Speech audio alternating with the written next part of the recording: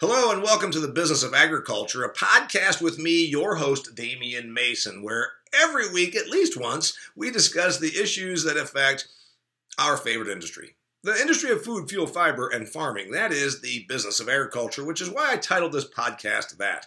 Okay, here's the deal. I hope that you keep up with me on social media. If you do, you've probably already seen my commentary on this. If you do not, or you didn't have a chance to read it, that's why I'm giving it to you now as a podcast. I posted an article yesterday. Now, by the time you're hearing this, it might be a few days ago. So go and look for it, if you will, on all social formats. Facebook, my professional speaker, Damian Mason page.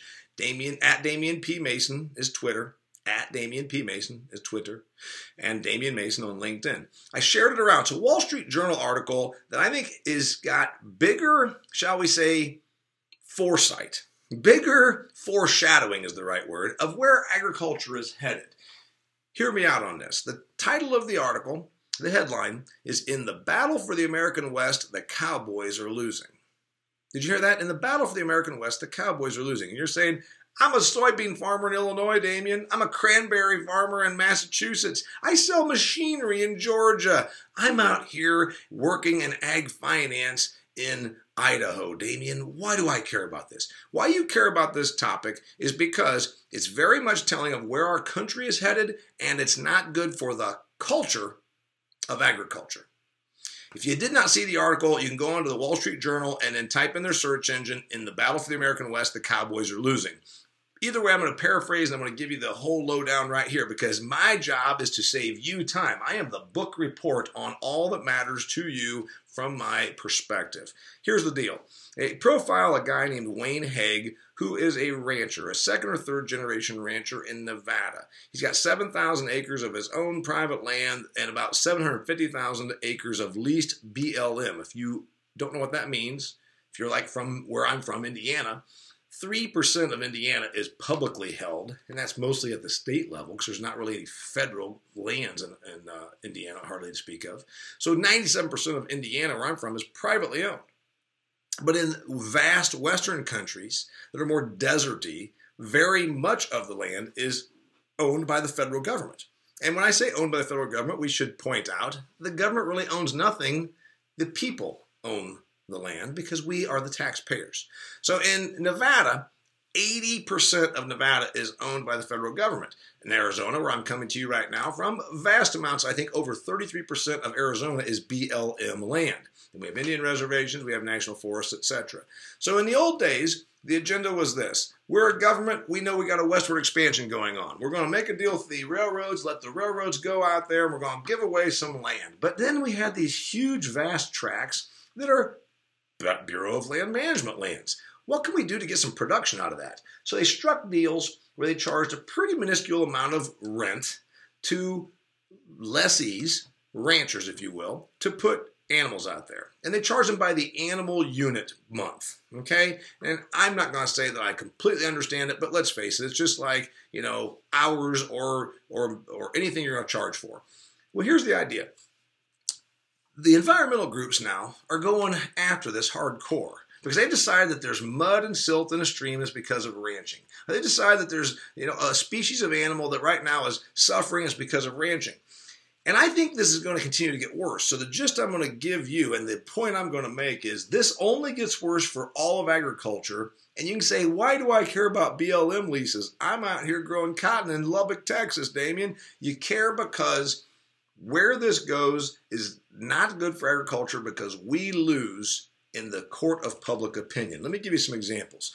First off, we're completely outnumbered. You already know that. You listen to my podcast, you know what I talk about. 1% of our country farms, 3.2 million out of our 320 million farm. 21.5 to 22 million are working peripherally in the business of food, fuel, fiber farming. So about 7% of us peripherally involved. So at best, we lose the vote 93-7 or 99-1. Now, let's also realize that environmentalist groups that are all nonprofit status organizations are extremely well funded. These organizations have money that comes in on a daily, weekly, monthly basis with campaigns. All you have to do is this began in the 70s, we put a picture of a Native American on TV walking through a stream littered with junk and said, and he's crying, and we said, we got to do better. And we did have to do better, and we have done better. The environment today in the United States is cleaner and better than it was 100 years ago. True story. You won't hear that in the media, but it's a true story. When I was a little kid, we had rivers in Cleveland catching on fire. We did have acid rain. That was the first big movement that I remember. It was in the late 70s, early 80s. The statues were being eroded away because of the acid in the rain. So we got rid of sulfuric acid, and we put in scrubbers on the smokestacks. And we also outlawed anything that might involve manufacturing. It moved to China, where they have acid rain now. That means a bunch of factory workers are out of work in upstate New York or Michigan or Indiana, where I'm from, but we don't have acid rain, although we might have not had that anyway. I do digress, but let's point out, environmentalism will win because we now live in an environment of environmentalism, and these groups know how to fight. They fight with emotion. You don't care about the water. You're out here polluting the streams. You care more about those cows that someone's just going to murder and eat than you care about our environment. And that messaging wins increasingly with an increasingly out of touch, America when it comes to agriculture and food. Nobody goes without food in this country. I mean, you can say we've got some people that are a little bit hungry, but 48 million of them are on food stamps. And we've got a whole upper class that's eating very, very high on the hog, so to speak. So they can bite the hand that feeds them because it doesn't cost them anything. And let's put this BLM thing in perspective.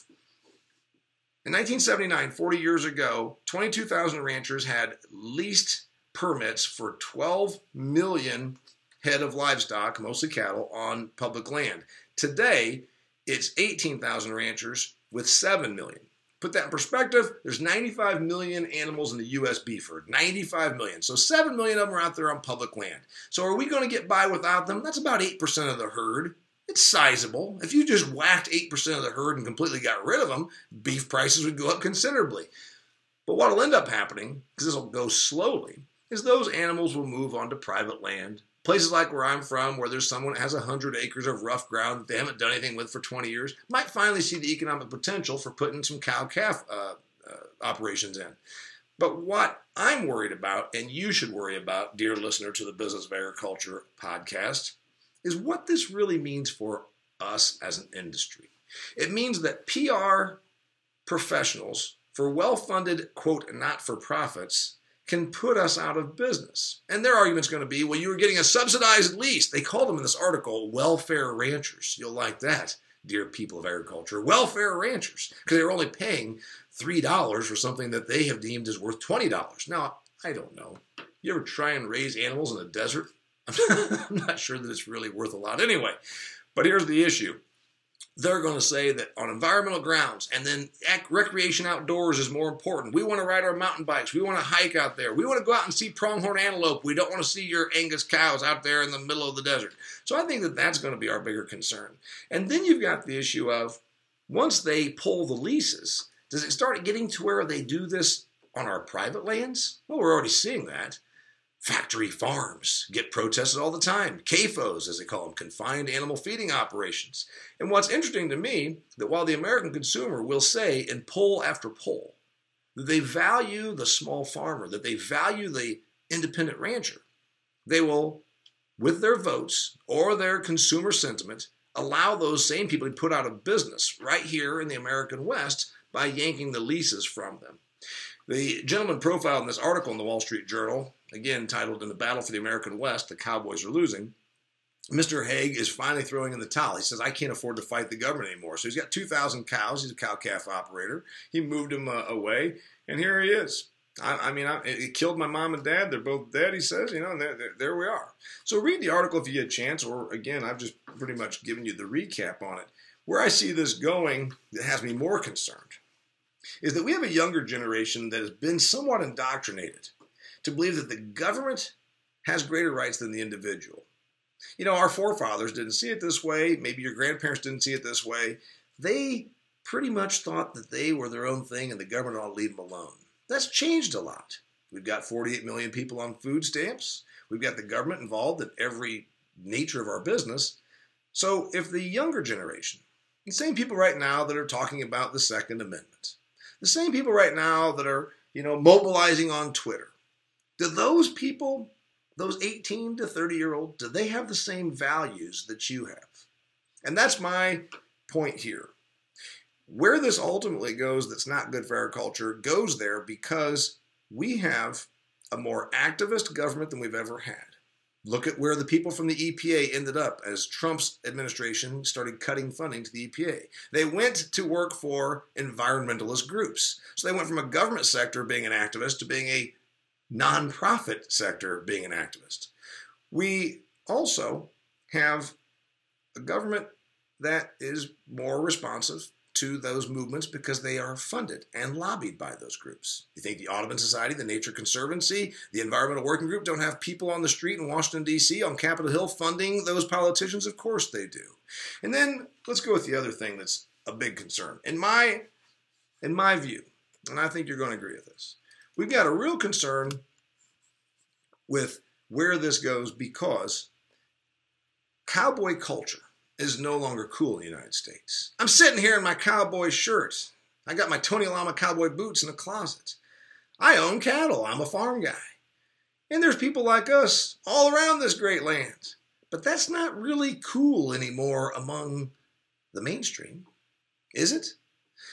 How many times have you watched a Western in the last 5 years?